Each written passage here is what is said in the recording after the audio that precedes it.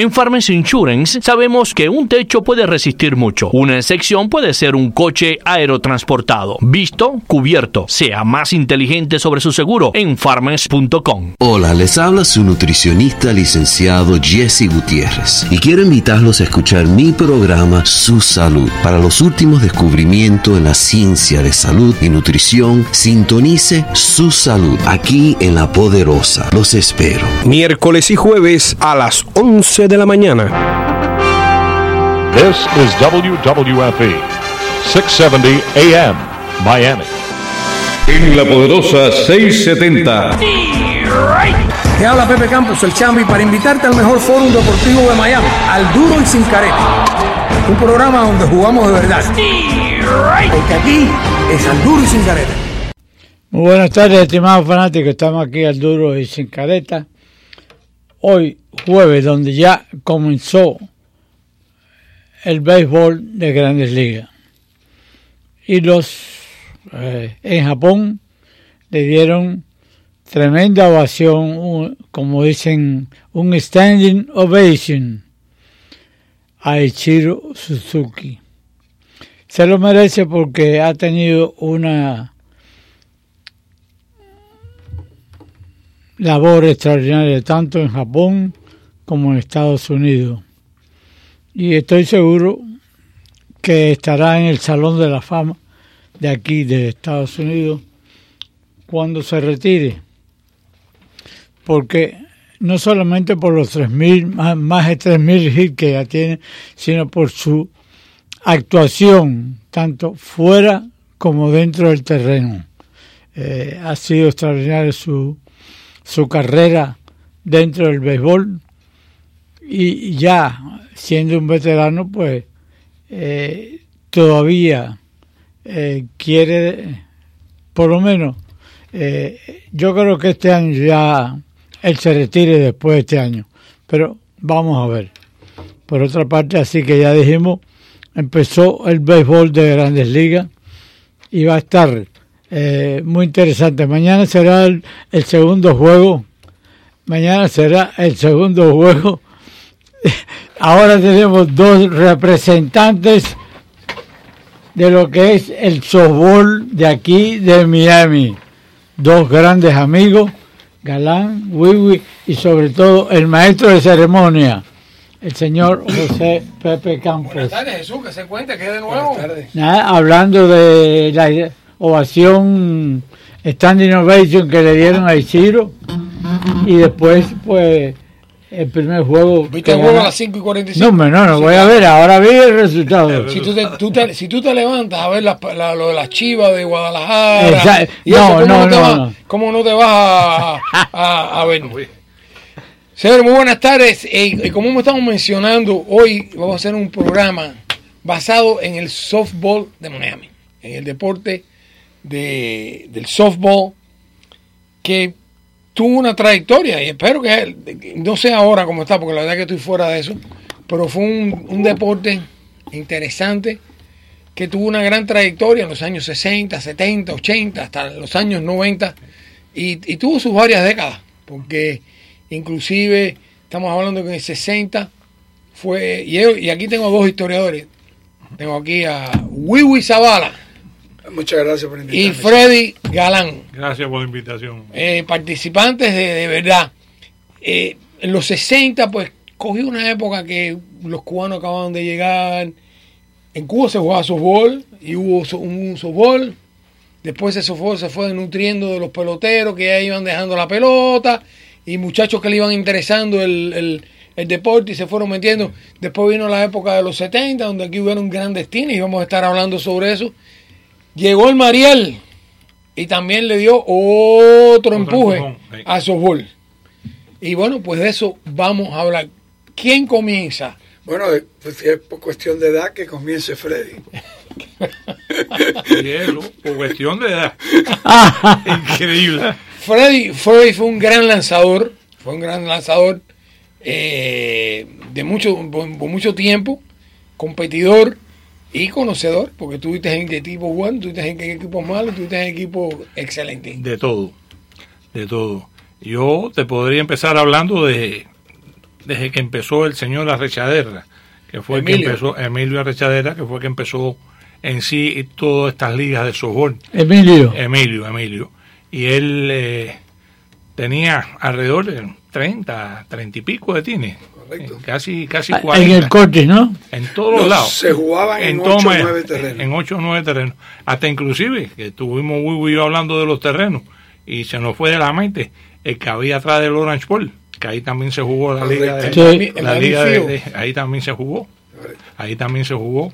Y entonces, al principio, como dijo Chamby, se fue nutriendo. Empezaron los más o menos medio tiempo que vinieron al principio, y después que unas ligas súper fuertes empezaron, sobre todo en el Cherandoa. Ahí fue donde empezó las ligas fuertes, y después poco a poco se fueron nutriendo con los muchachos de high school que jugaban pelota. Muchos, cuando regresaban, que firmaban profesional, venían en los low season y también se integraban en los tines, eso. Y siempre en esa época, yo te diría como hasta el 80 y pico, 90, no sé ahora de hoy en día cómo es que se está las ligas, porque la verdad que ni por los terrenos paso, nada más que paso por el de Shenandoah a ver a toda la partida viejo eso que juegan ahí todavía los domingos. Bueno, pues para añadir a lo que Galán está comentando, quiero que sepa que Emilio Arrechadera eran 3 divisiones las que se jugaban, la división A, B y C. Cada división tenía 18, 15 tines y se jugaban en todos esos terrenos, y llegó una vez a ser tan popular que hubo que poner un tercer turno que se jugaba a la 1 de la tarde. Los domingos. Aquello se acabó en 6 meses porque nadie quería jugar esa hora. Pero era un softball que empezaba, les puedo mencionar, de aquella época los tines, uno siempre se acuerda de los tines, como decimos nosotros, caballones, que era el Flagger Medical, que tenía a Ricardo de pitcher, Ricky Casanueva, y también estaba Reynold Santana, y otros tines más. Después se creó la liga de Cherandoah, que se le llamó la liga de Vietnam. Y entonces era un softball caliente, bien porque caliente, fuera en los años caliente. de cuando Vietnam. Y de ahí entonces pues surgieron, la competencia fue más y más y más y más, hasta llegar a lo que supimos, que creo yo que fue el mejor softball que se ha jugado en Miami, que fue el Major League Baseball, que se jugaba en el Curtis Park por la noche, que eran 4 tines, que era... Perdóname, ¿cómo empezó lo del Modify? El Modify siempre se jugó. ¿O desde el principio? Desde el principio se jugó el Modify. En lo que pasaba era quién era legal y quién no era legal. Exacto, porque era bastante difícil. Que era difícil saber cuál era el lanzamiento ese. Y con todos los que los criticaban, a los que había que darle mérito eran a los pobres ampayas, porque acababan con ellos, con el problema de legal o quién era legal o ilegal. Freddy, ¿qué es lo que lo hacía ilegal? ¿Hasta dónde tú podías llegar? El movimiento de picheo legal es como si tú estuvieras voleando, el movimiento de voleo sin separarlo del cuerpo. Exacto. Aquí. Podías tirar 100 millas, pero tenía que ser así. Tenía que ser. El ilegal era el que separaba un poco el codo, lo separaba aquí y tiraba casi de lado. O pichabas de lado. Esa es la diferencia. Yo me acuerdo que había un lanzador, un pitcher que le decían Te Colby. Ah, sí, Te Colby, eso fue en los 80. En los 80, así que pichaba. Desde el suelo tiraba. Desde el suelo tiraba. Así que si Te Colby estaba viendo el programa, puede llamar aquí. Seguro todos aquellos que tengan sus historias. Sí. Y efectivamente, ya, como tú dices, surge esos años 60. Vamos a ser sinceros, no había nada aquí en Miami. Comenzaban los Dolphins, y los Dolphins empezaban a tener un seguimiento, pero no había, y estaban las ligas menores, pero fuera en sí no había aquí deporte. Claro, era una época que había que trabajar, era una época que había que, porque estos dos señores que están aquí no eran solamente jugadores de softball, eran trabajadores y trabajadores duros, y gracias a esos trabajos han crecido familias. En el caso de Wiwi, pues Wiwi, tú y tu familia han tenido negocios por 40 años. Sí, estaba hace 43 años y 15 años que trabajé antes de tener mi negocio, o sea que he trabajado toda mi vida en esto. ¿Y tú estuviste con el negocio de los cleaners por años? No, estuve trabajando precisamente porque jugué del Marianao. Tuve el trabajo ese por 38 años. Una ruta de tintorería. Antes de eso tuve 11, 12 años manejando rastras. Así que te puedes imaginar. ¿Veterano de la guerra? Yo dejaba a veces la rastra parqueada en algún lado para ir a pichar por la noche porque no llegaba a tiempo. Yo tengo una pregunta para ustedes dos. ¿Cuál es el equipo que ustedes consideran que ha sido mejor en softball? Vaya, me voy a tomar el atrevimiento sin duda ninguna. El equipo de la clínica cubana. Sí. De Benjamín León. Ese es el mejor equipo que se ha formado en softball en la ciudad de Miami. Hay otros no tienen la misma opinión mía, pero lo que yo creo vi, que sí, porque ellos ganaron varios campeonatos. Correcto. 5 años.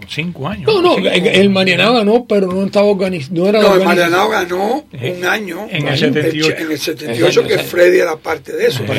Pero indiscutiblemente la organización de la clínica era única.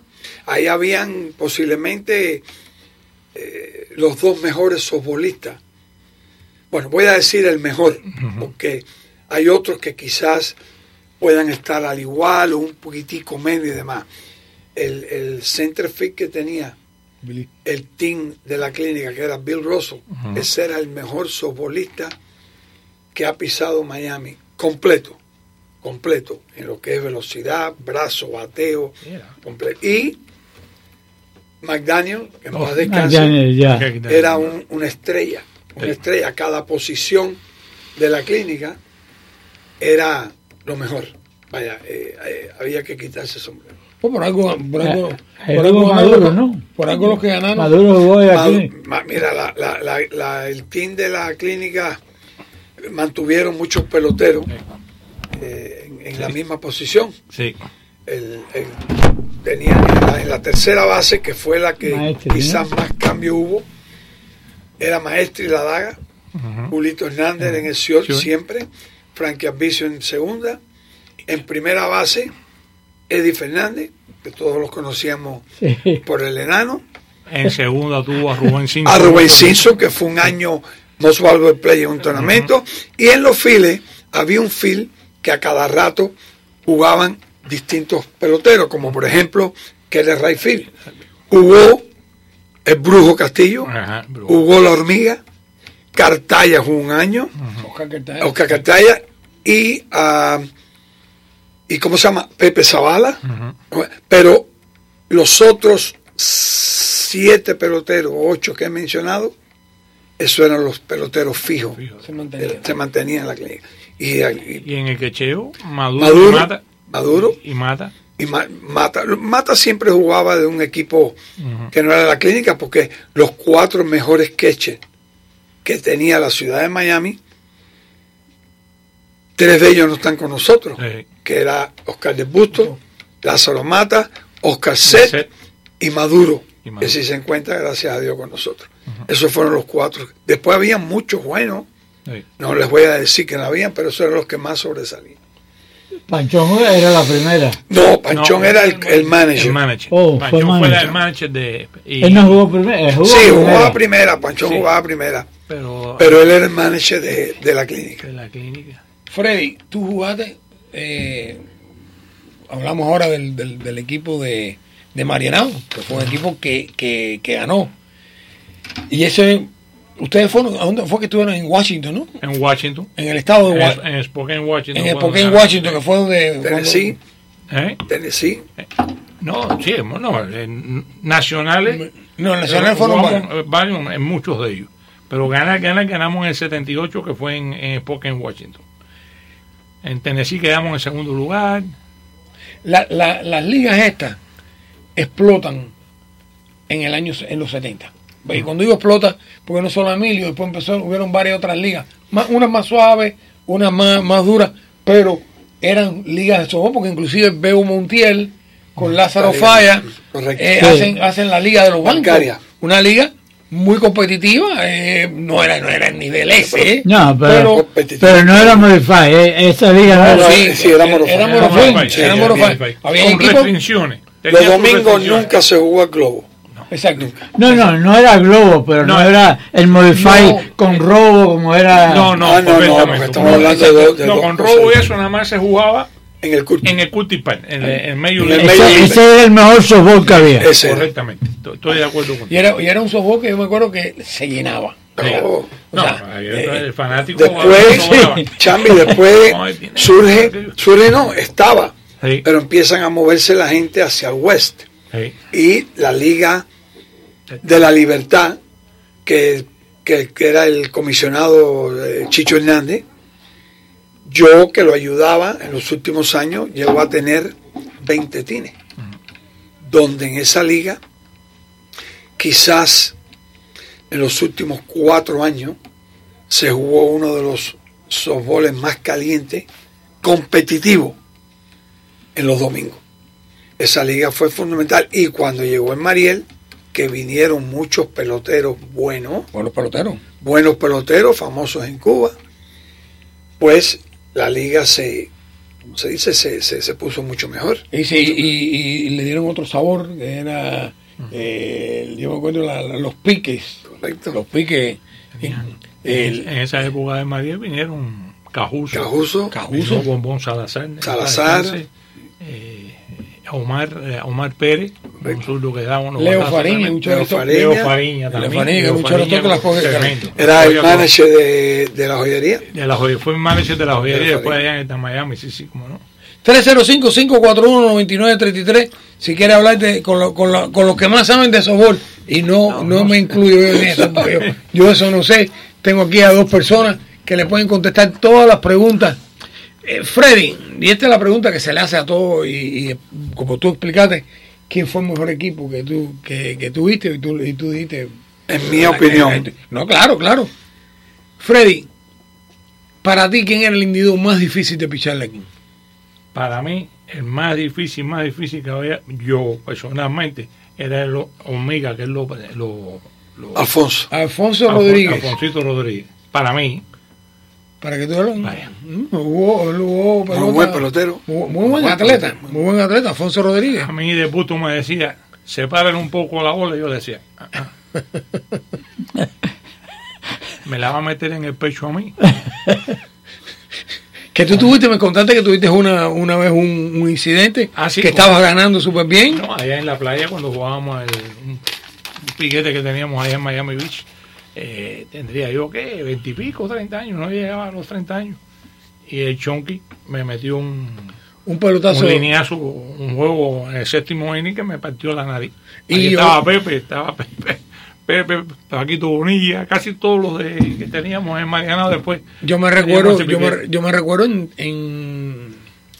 en el Tropical Park que hubo una desgracia de una línea.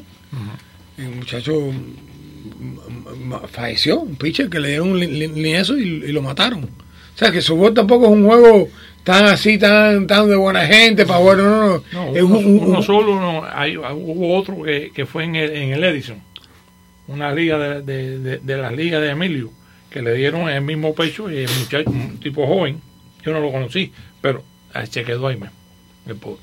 305-541-9933, adelante, está en el aire. Adelante. Muy buenas tardes. Sí, adelante. ¿Hola? ¿Quién habla? No. Bueno, voy para allá para felicitar a mis queridos hermanos que los extraño ya. mucho juntos. Ya, Rudy, el Marielito más famoso de Cuba. El Marielito más famoso de Cuba. Rudy. ¿No te acuerdas? Freddy Galán de mí. ¿Cómo no me voy a acordar? Y Wiwi. ¿Cómo no, Rudy? Era muy entusiasmo en tercera. Sí. Los chavas en tercera y era bien entusiasta. Bueno, yo quiero decirle a ustedes que hoy me siento orgulloso y honrado de ser parte de ese gran softball que se jugó aquí en Miami. Nosotros llegamos en el 80 y en esa ola de Marielito que llegamos muchos que fuimos peloteros, otros que no tuvimos aspiraciones y le dimos sabor al softball que en ese momento estaba jugándose en Miami. Y le digo que fueron muchos recuerdos mucho a muchos peloteros que ya no están con nosotros, Oscarito el Busto, Eddie Gutiérrez, Rivero, que fue mi ¿Tú jugaste con Rivero con Rivero Construction? Sí, con Cuba y Yulin, con la joyería. Con Cuba y Yulin. Entonces yo creo que ustedes tienen en estos momentos las dos personas que pueden hablar de verdad de lo que aquí en Miami pusimos el nombre bien alto en el softball y a la ciudad de Miami en el mundo entero. Muchas gracias. Gracias. Mi más respeto y mi más cariño para todos ustedes y siempre los tengo en mi corazón. Gracias. Gracias, se te quiere. Mira, hace rato que yo he querido hacer este programa, pero nunca lo quise hacer sin traer las personas. Pero a mí me gusta traer las personas que saben de esto. Por eso cuando hago un programa de pelota, traigo a alguien que sabe y alguien que vivió ese momento. Y la verdad que fue una época interesante. Hubo un muchacho que ya no vive en Miami, que fue un gran softbolista y siempre jugó en liga, nunca. Se llamaba Jorge González. Trabajaba en lo que era la Reserva Federal. Y jugaba con un equipo que se llama Rivero Construction. Y años tras años, el nombre de él estaba ahí entre los primeros bateadores. Primer bate. Y Jorge, yo me acuerdo que Jorge era los equipos aquellos eran... y luego, vamos a hablar también de los equipos que pensaron que venían a jamonear. Los equipos que se hacían y llegaban ahí y los aplanchaban. Sí, porque aquí es una cuestión de equipo, una cosa de trabajar como un equipo, porque tú puedes tener estrellas y sin estrellas no. Tú mencionaste hoy que uno de los que tú bates fue con el Mosquito Ordeñana. Sí. Que jugó pelota profesional y llegó a las Grandes Ligas y fue shortstop en las Grandes Ligas y jugó en el Champions de Cuba y vino a jugar aquí. Softball. Y Lorecito Fernández también. Correcto, el chico.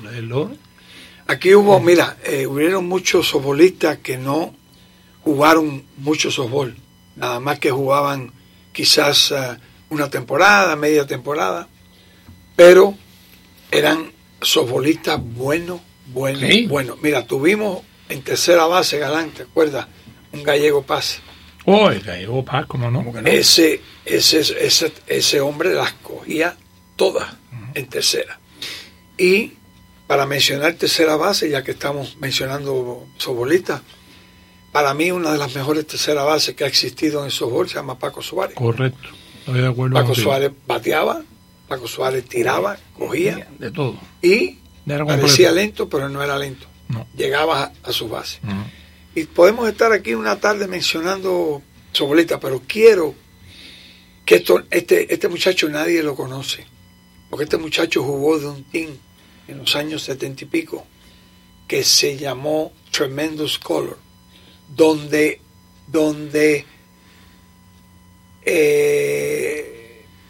Tedechea, el sapo que le decíamos nosotros, que pichó muchos años en el equipo mío, tenía un primo que vivía en Beckley. Nadie vio jugar a este muchacho nada más que 3 o 4 juegos. E inclusive Él tiene un hijo que jugó de Tennessee, un equipo de pelota de college que llegaron a ser campeones. Ese muchacho en el shortstop no hubiera sido segundo de nadie, porque cuando venía los domingos se iba siempre de 3 y 4 giles, no importa el pitcher que fuera. Pero son peloteros que jugaron nada más poco tiempo, o sea, hace 3, 4 juegos y no pudieron lucirse. Y como esos conocí yo, igual que Freddy, muchos. A mí, un pelotero, uno que yo quiero mencionar, por la fuerza que tenía el bateo, era el pelirrojo Urtus Álvarez. Pero estás hablando ya de poder. Urtus Álvarez es uno de los hombres que más duro le ha dado softball aquí. Sí. Menciono... Bueno, te voy a mencionar al que más duro le ha dado el softball aquí. Se llama Jim Washington. Ese es el softballista de más power. Todos los pitchers le teníamos miedo. No, de más giles, no. De los batazos más grandes que se dieron aquí en Miami. No, la fuerza que tenía él era Washington. Yo me recuerdo de óyeme, que ir a ver a Urtus Álvarez antes del juego, batear, o sea, coger el batting practice. El batting practice era una cosa, como ahora cuando venía aquí, que la gente venía a ver tanto, que ver a Urtus Álvarez, porque las ponía él. Urtus, da una más larga.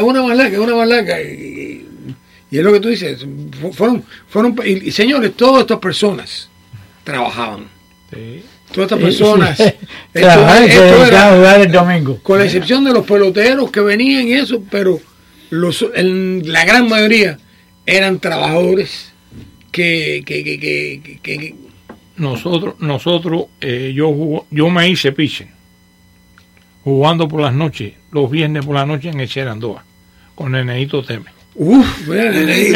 Ese fue el maestro mío, el que más yo lo seguí. Neneito hacía unos piquetes, Cookie Roja en segunda, Pedro Ramos, José Ramón López, vaya, por ahí te puedo nombrar, y todo el mundo, no era una liga, todo el mundo quería jugar contra ese piquete.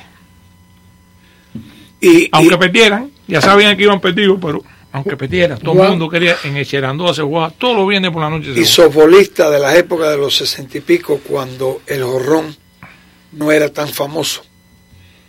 El king de los jorrones se llama el Guajiro Milián.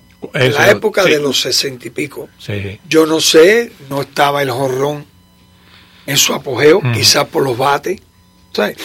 El único que llegaba y bateaba jorrón se llamaba el Guajiro Milián. Una vez llegó tarde a un juego, descalzo, y en el primer picheo, afuera. ¿Y todavía juega? Todavía juega. Bueno, sí, todavía juega. No, hoy en día es el ampaya de la liga esa de los veteranos ahí en el Shenandoah los domingos por la mañana. Están payando ahí ahora. Pero el Guajiro, vaya, está entero. Tiene unas condiciones tremendas. 305-541-9933, teléfono de llamar aquí, 305-541-9933. Después con el tiempo, vamos a tomar una llamadita. Adelante, está en el aire. Chamby, saludos, Machete por aquí. Machete, ¿cómo tú estás? Aquí, campeón, tú sabes que lo de softball era bien famoso. Porque yo vi una película cuando era jovencito de Bud Spencer y Terry Seo, que se llamaba Quien tiene un amigo tiene un tesoro, y salían las ligas de softball en Miami, bro, igual que Highlight. Yo no sé por qué desapareció. ¿Y cómo tú dices que se llama la película? Quien tiene un amigo tiene un tesoro, es de Bud Spencer y Terry Seo. Eso, y sale la liga de softball de Miami. Es un ticket que estaba en la película de Cuban Kings. Yo no sé si eso fue un tú sabes, es una película probablemente basada en el softball, una ficción basada en el softball. Oye, gracias por tu llamada. 305-541-9933. Adelante, está en el aire. Óyeme, uno de los grandes más chéveres que ha habido ahí dando palos es Mario González. Sí, sí. El olímpico. Pero ese jugaba pelota. Ese es mi socio que trabajaba conmigo en la compañía de electricidad. Sí, señor. Ese es uno de los bateadores más grandes que tuvo Miami, y sobre todo en la pelota. En la Liga La Piña. El Urbano González también era buen bate. Ok, oye, gracias por tu llamada. 305-541-9933. El suegro de Tony Sabina. Mario González. ¿Ah, sí? Sí, como que no, él es el papá de la esposa de Sabina. Mario González, el olímpico. ¿Todavía sigue jugando? No, ya no está jugando, él estuvo jugando en la Liga. ¿Está con los viejos? Tampoco. Estaba jugando en la Liga de los viejos. De ahí de Coraqueo. De Coraqueo, inclusive, y esto es serio, le pusieron restricciones. Sí, le pusieron restricciones. No podía jugar normalmente, tenía que. Adelante, está en el aire. Adelante, está en el aire. Estaba en el aire. Adelante, está en el aire. Adelante, está en el aire. Buenas tardes, Chamby. Buenas tardes. Óyeme, un gusto como siempre hablar con ustedes y oír el programa. Gracias. Óyeme, mira, lo que te iba a hacer era un comentario. Dime. Yo soy uno de los viejos esos que estoy ahí en la Liga de Chenantúa. Sí. Sí, exactamente. Y te voy a decir algo. El Guajiro Millán está entero.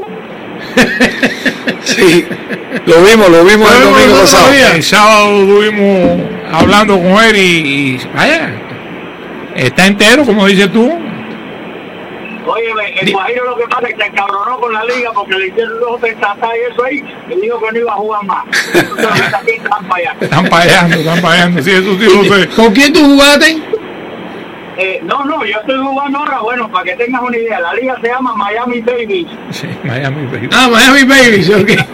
Claro, mi socio es joven 50, pero te puedo decir algo, el Guajiro es uno de los mejores bateadores que tiene esta liga. No, esa liga cuando era joven era un imagínate joven. Oye, gracias por tu llamada. El otro día, Pepito Ortega, el scout, estaba haciendo una historia, creo que ustedes, que él trajo vino uno de los que enseña, que scoutea los bateadores para el equipo de los White Sox, y él le presentó a Guajiro y él le decía que y él no podía imaginarse, porque o sea, el Guajiro no tiene prototipo de nada, no tiene prototipo de nada, pero todavía ha sido. Y entonces el Pepito le decía, mira, esto es un pelotero que no va con la con el traje. Con el traje. 305-541-2933. Oye, esto está aquí repleto. 305-541-2933. Adelante, está en el aire. Buenas tardes, ¿cómo tú estás? Buenos días, los demás, muy bien. Dime. Hacerte una pregunta. A mí siempre me gustaba la pelota, yo nunca jugaba pelota de barrio. Yo tengo 50 años. ¿Dónde se puede jugar pelota aquí de esa edad? De esa edad, 50 años. Pero pelota o solo. Él dice pelota. No, ya esas ligas, ya antiguamente, porque inclusive trataron de hacer una liga por ahí por South Ridge, y el problema, tú sabes cuál es, que ya hoy en día lo que le llaman el liability es tanto que no es lo mismo que tener con una softball que tener con una línea. Ya está. Oye, búscate amigos, renta un parque y juega un día. Exacto. Juega softball. Ahí mismo la liga, en el Tropical, en el Shenandoah y en el Tropical y el Miami. En Miami hay una buena liga. Hay buenas ligas ahí. Así que, nos vemos. 305-541-9933, 305-541-9933. Bueno, umpire. ¿Quiénes eran los mejores umpires? ¿Quiénes eran los mejores umpires? Porque la verdad es que el cubano no perdona cuando viene el umpire. Yo creo que el mejor umpire era el que no tenía que votar. Ningún pelotero. Habían varios que eran muy coloridos. Tú sabes, teníamos varios, teníamos a Velázquez, a Velasco, que era Enrique Cabezón, Enrique González Cabezón, el Chino Lozano, Estupiñán, vaya, te puedo sacar de ahí infinidad de ellos. Es uno de los mejores umpires de softball que yo vi, era Papito Herrera, el hermano de Pachón. El Pachón. No, también no tuvo ampallado. Oh, espérate, ¿cómo se llama? Seara también tuvo. Seara fue profesional. No, Napoleón fue al principio de los 70 y después lo dejó un año. Vamos a tomar una breve pausa y cuando regresemos con el softball en Miami, con Freddy Galán y Wiwi Zavala. Llévatelo, Jorge Luis. Finding great candidates to hire can be like, well, trying to find a needle in a haystack. But not with ZipRecruiter, the smartest way to hire. ZipRecruiter doesn't depend on candidates finding you. Its powerful technology actively invites qualified candidates to apply to your job. So, while other companies might deliver a lot of hay, ZipRecruiter finds you, the needle in the haystack. Try ZipRecruiter now for free by going to ZipRecruiter.com/free. That's ZipRecruiter.com/free.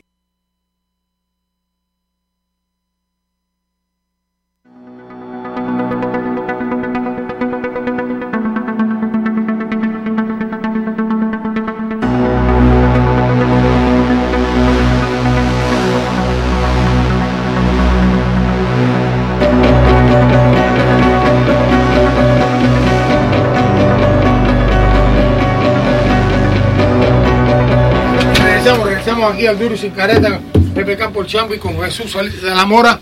Y hoy estamos hablando del softball en Miami, la historia del softball con Freddy Galán y Wiwi Zavala, Luis Zavala. Correcto. Ven acá, ¿el Rápido no jugaba con ustedes? Bueno, recibí la noticia que Rápido había fallecido. Y yo debo un programa en el Rápido. Mariano se vestía de diferentes colores del uniforme. De uniforme, sí, señor. Mira, y era uno de los pitches que hacía las terceras famosas. Porque si no las cogía, los mataba. Yo tengo una historia y está Freddy aquí. Y donde Mariano, que está arriba, nos está mirando y sabe que esto es verdad. No había nadie que se promoviera más que Mariano. Yo soy el mejor, yo soy el rápido. Y un día íbamos para un juego a ver a los Marlins en una excursión y el Rápido está sentado. Digo, Rápido, ¿qué tan bueno? Digo, era el mejor. Digo, tú no eras tan bueno como Freddy Galán. Freddy Galán estaba sentado 4 asientos atrás y él no había visto a Freddy Galán. Freddy Galán comía de mi mano, que esto, que lo otro, no se ponía. Digo, bueno, pues díselo a Freddy. Se ha virado. Y si la vista pudiera matar, ya ahí hubiera muerto. Me dijo, me la hiciste adrede. Pero personaje. Y con la mía seguro le dijo, Freddy, tú sabes que tú y yo hacíamos grandes duelos. Yo me acuerdo una vez que te llamó y te dijo, no, con Freddy Galán quería jugar todo el mundo. Yo tenía que jugar con matraca. Es un caso. Los comandos de matraca, seguro. Es un caso. 305-541-9933, 305-541-9933. Adelante, está en el aire. Buenas tardes. Gracias. Me han hecho recordar el tiempo de la piña, de la Liga de las Piñas.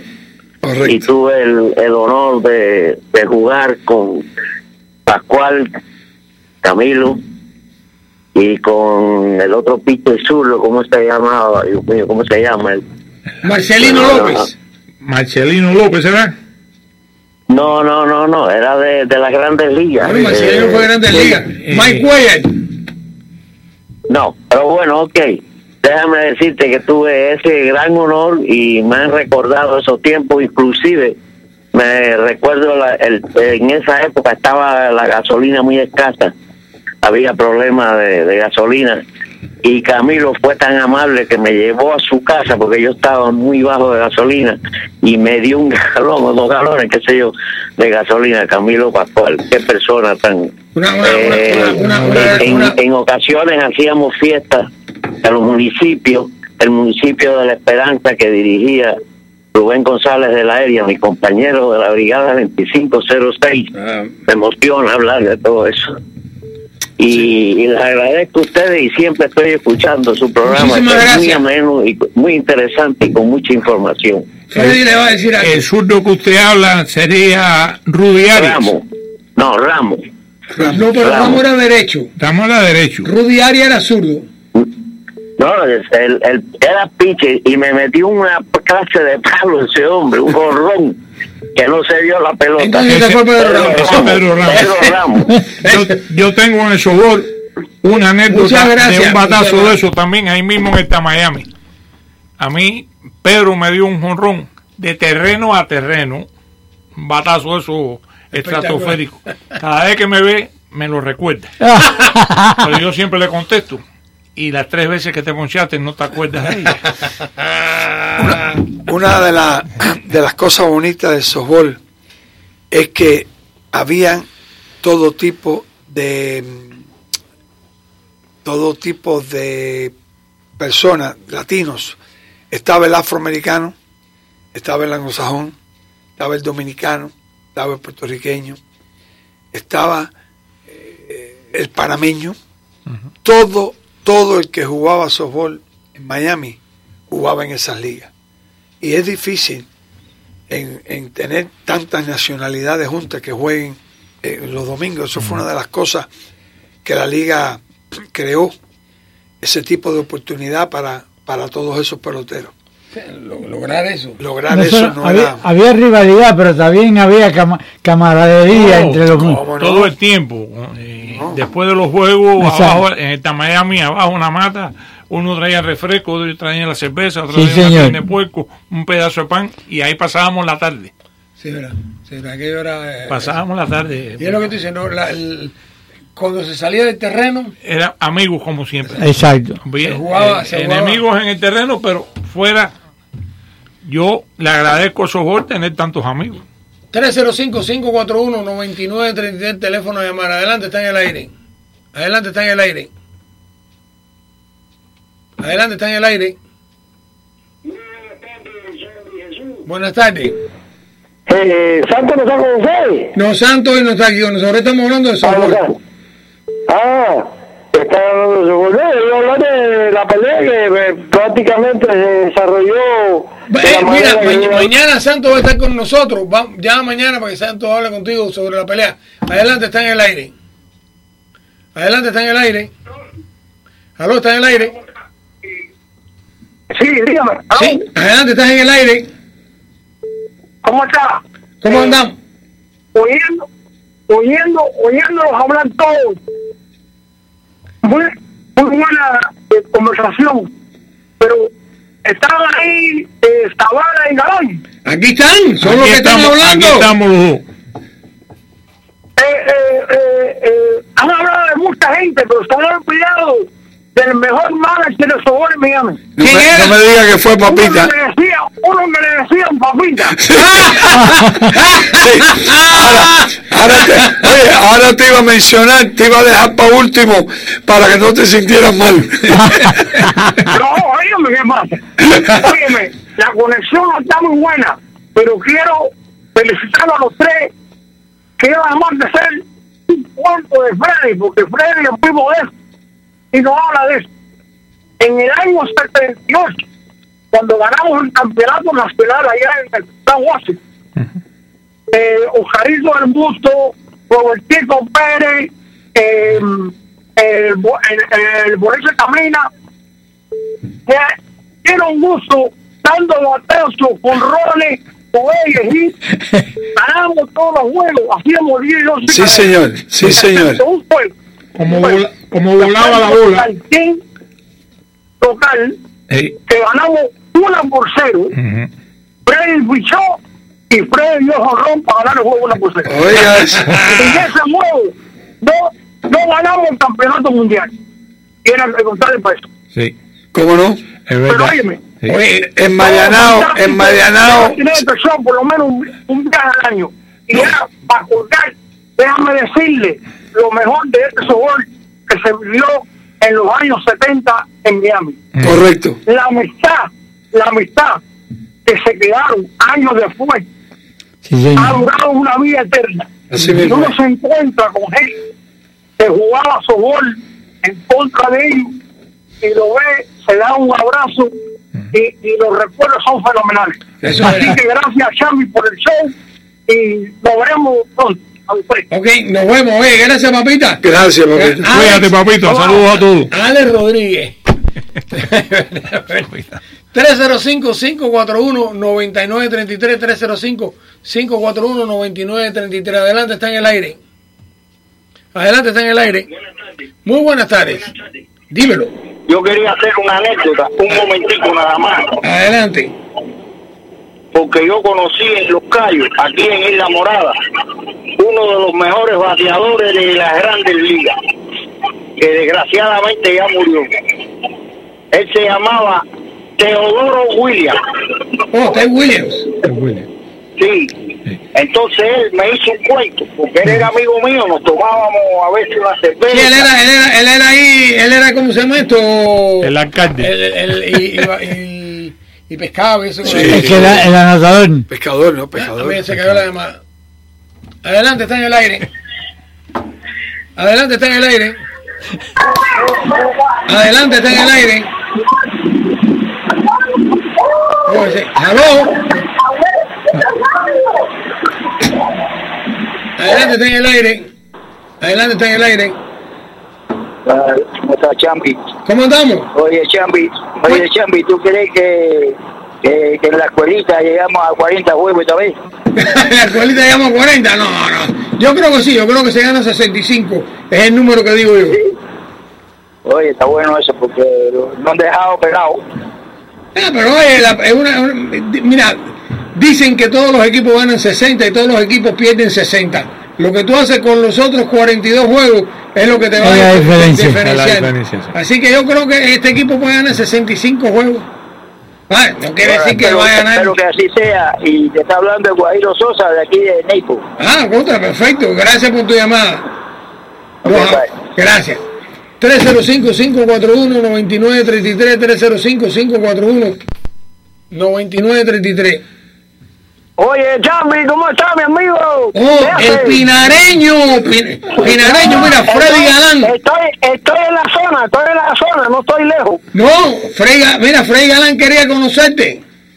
¿A dónde ustedes están? Aquí en la estación.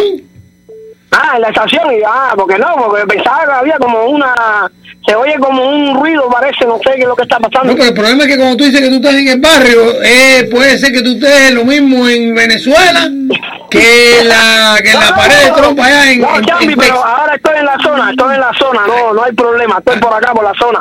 Perfecto. A ver si mañana, ¿a qué hora empieza el programa ustedes ahí? De 4 a 5, aquí Jesús te espera. ¿Tú no jugaste ese gol, pinareño? Oye, sí, el pinareño, Jesús, voy a ir por allá mañana, a ver si puedo llegar ahí mañana, a esta hora más o menos, a las 4. Ok, perfecto, te esperamos. Tengo una cosita para ustedes ahí, hace días que la tengo, bueno, desde el año pasado la tengo, ¿verdad que sí? Ok, gracias. Está añejada, ya está añejado el vino. Perfecto, eso es lo bueno. 305-541-9933, adelante, está en el aire. Buenos días, Chamby. Buenas, ¿cómo andamos? Bastante bien. Te voy a preguntar una cosa, a ver si tú te acuerdas. ¿Te acuerdas de la empaya Amado Maestri? No, yo nunca lo vi, he leído sobre él. ¿Tú sabes que votó al dueño del equipo en México? Sí, eso fue a Pasquel que lo votó, que le dijo que él era que en aquel momento era el dueño del terreno, era él. Claro, al otro día se tuvo que ir a México. Fue cuando Pasquel le dijo, pero el dueño aquí de esto soy yo. Gracias por tu llamada. 305-541-9933. Adelante, estás en el aire. Buenas tardes, caballero. Buenas tardes. ¿Cómo tú estás? El programa más escuchado en Miami. El mejor. Gracias, usted es muy gentil. No, la verdad. Gracias, carito. ¿Cómo tú estás? En deporte a ustedes dos.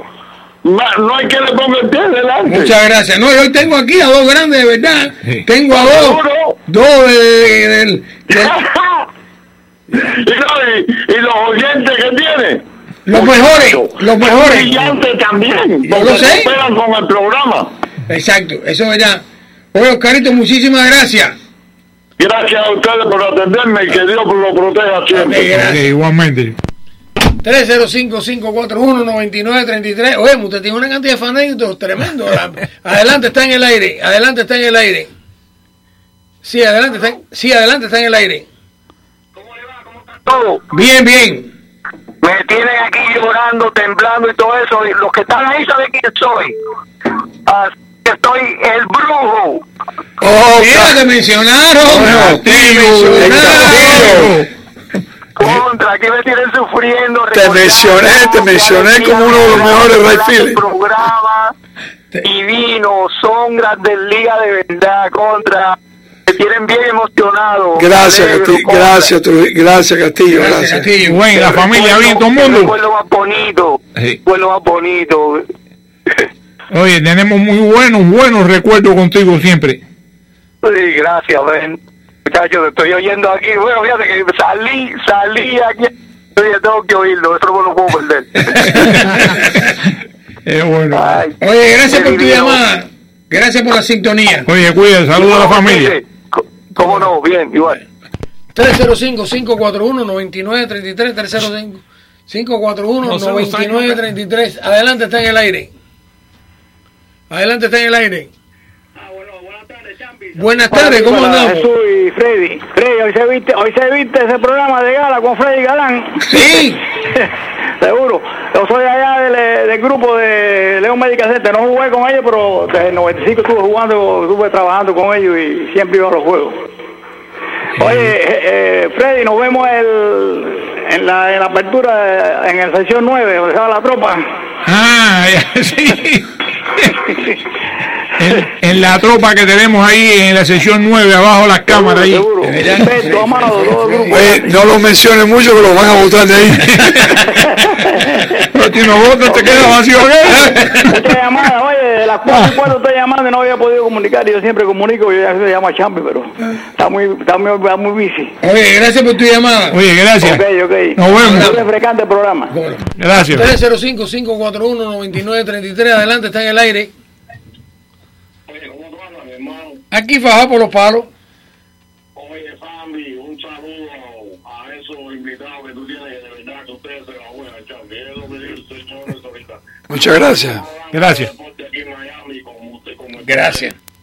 Yo creo que tú traes gente que de verdad lucharon aquí por lo que es el deporte en Miami. Al principio, yo soy de una generación más acá y eso.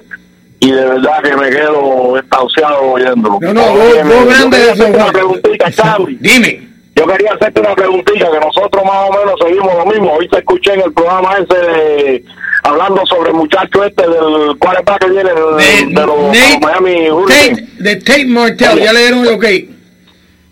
Fíjate que yo estaba manejando el carro y cuando escuché que tú estabas ahí, ¿para qué me metí? Lo voy a ver porque yo sé que si alguien sabe que lo que va a pasar ahí es Chamby. Sí, entonces, para pasar un poquito con permiso de tu invitado para hablar, ¿tú crees que podamos tener un poco de que sea esperanza con ese equipito? Sí, yo creo que sí, yo creo que ese equipito puede ganar 9 juegos, 10 notas, pero 9 jueguitos lo puede ganar, tal vez se engaña y ganamos, pero por lo menos vamos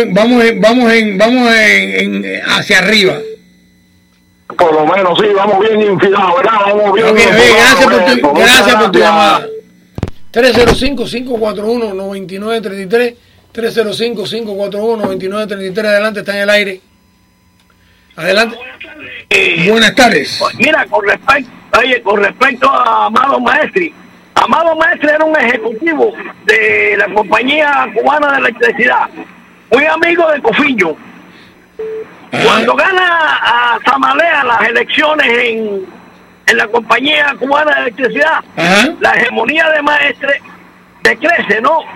Entonces yo estaba a punto de entrar mañana vamos a hablar de Maestri. Hoy estamos hablando de softball.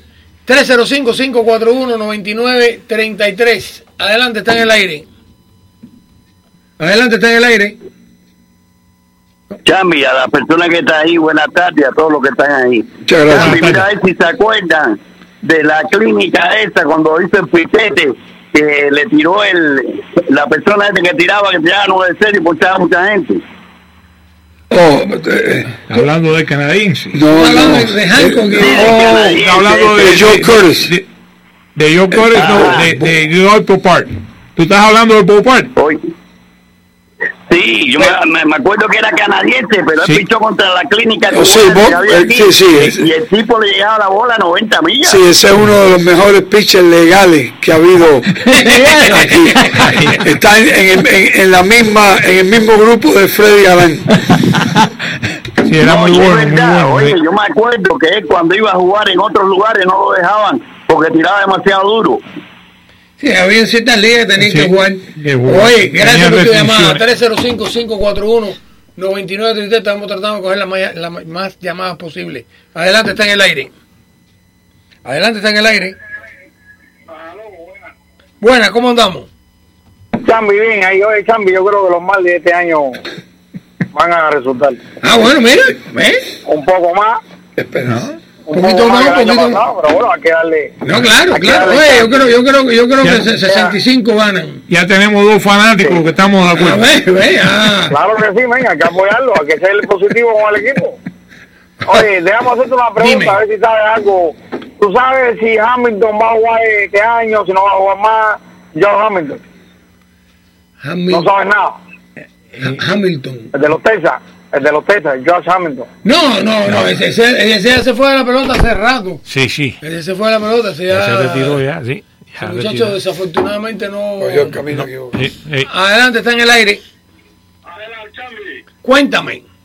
Chamby, yo no sé si los muchachos que están ahí, ¿te acuerdan en los 90 cuando pichaba un chamaco cubano apellido Torres? Sí, como no, Joe Torres. Que pichaba contra otro dominicano, se llamaba Tociné. ¿Cómo no? Sí. Ese era un softball duro. Sí, señor. Muy bueno. Héctor Torres. Sí, oye, gracias por tu llamada. Señores, desafortunadamente, créanlo o no, ya se fue una hora. No. Ya se fue una hora. Oye, por tu madre. Así que podemos... Sí, no. Bueno, pues Chamby, muchas gracias por la invitación a hablar un poco de los recuerdos, que es lo más lindo que uno tiene en la vida, y aprovechar esta oportunidad para felicitar a mi nieta que pichea 9º grado del team del Doral, y ayer pichó 6 innings y solamente le dieron un hit.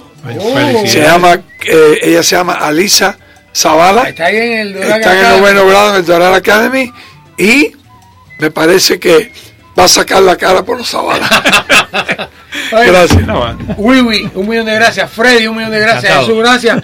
Y sobre todo usted, a Jorge Luis, y sobre todo los que llaman aquí, que son los que hacen este programa. Mi nombre es Pepe Campos el Chamby. Le digo que estaremos mañana a la misma hora. Dios mediante. Se acabó lo que se daba. Se acabó lo que se daba, se acabó. La botella está vacía, vámonos. Hemos presentado... Te habla Pepe Campos el Chamby para invitarte al mejor fórum deportivo de Miami, al Duro y Sin Careta. Un programa donde jugamos de verdad. Porque aquí es al Duro y Sin Careta.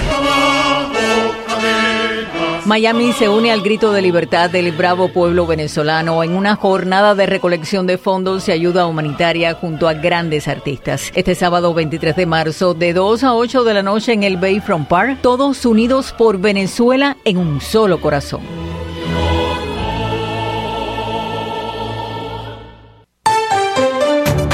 A continuación, las últimas noticias desde nuestra sala de reacción y satélites. Saludos, ¿qué tal? Estas son las noticias. Un grupo de balseros cubanos llegó esta mañana a las costas de la Florida. Al menos 5 migrantes lograron evadir las autoridades y dejaron la precaria embarcación abandonada a la orilla de Sunny Isles Beach, informó la patrulla fronteriza. Un testigo captó en video al bote en el que habrían llegado los cubanos al área de la calle 162 y Collins Avenue. Las autoridades llegaron hasta el lugar, pero los ocupantes ya habían escapado, por lo que procedieron a inspeccionar la pequeña balsa y a retirarla del sector. La patrulla fronteriza informó que, según el relato de los testigos y las huellas que lograron tomar de la embarcación, se verificó que 5 personas viajaron a bordo de la balsa. La patrulla fronteriza investiga el incidente y hasta el momento se desconoce el paradero de los balseros. De otra parte, funcionarios de la oficina del alguacil del condado Broward investigan después de encontrar un cuerpo sin vida detrás de un edificio abandonado en Tamarack. Según las autoridades, el cuerpo fue descubierto hacia las 11:30 de la mañana en la cuadra 3700 al oeste de Commercial Boulevard. No se reveló la identidad de la persona ni las causas del fallecimiento. Nuevo golpe de la justicia estadounidense a Monsanto y su polémico herbicida Roundup a base de glifosato. Un tribunal federal ha vuelto a señalar al herbicida como factor sustancial en el cáncer sufrido por Edwin Hardeman, un hombre que utilizó el producto durante décadas en su jardín. Es el segundo veredicto en el que se culpa al glifosato de Monsanto de producir cáncer. Ya el año pasado la compañía fue condenada a pagar $289 millones, reducidos después a 78, a otro hombre expuesto al producto que padece el mismo tipo de cáncer. Durante 40 años, Monsanto ha sabido que este producto produce cáncer, aseguraba el mes pasado el abogado de la defensa. El señor Hardeman lo usó y enfermó de un linfoma no hodgkiniano. El gigante agroquímico Monsanto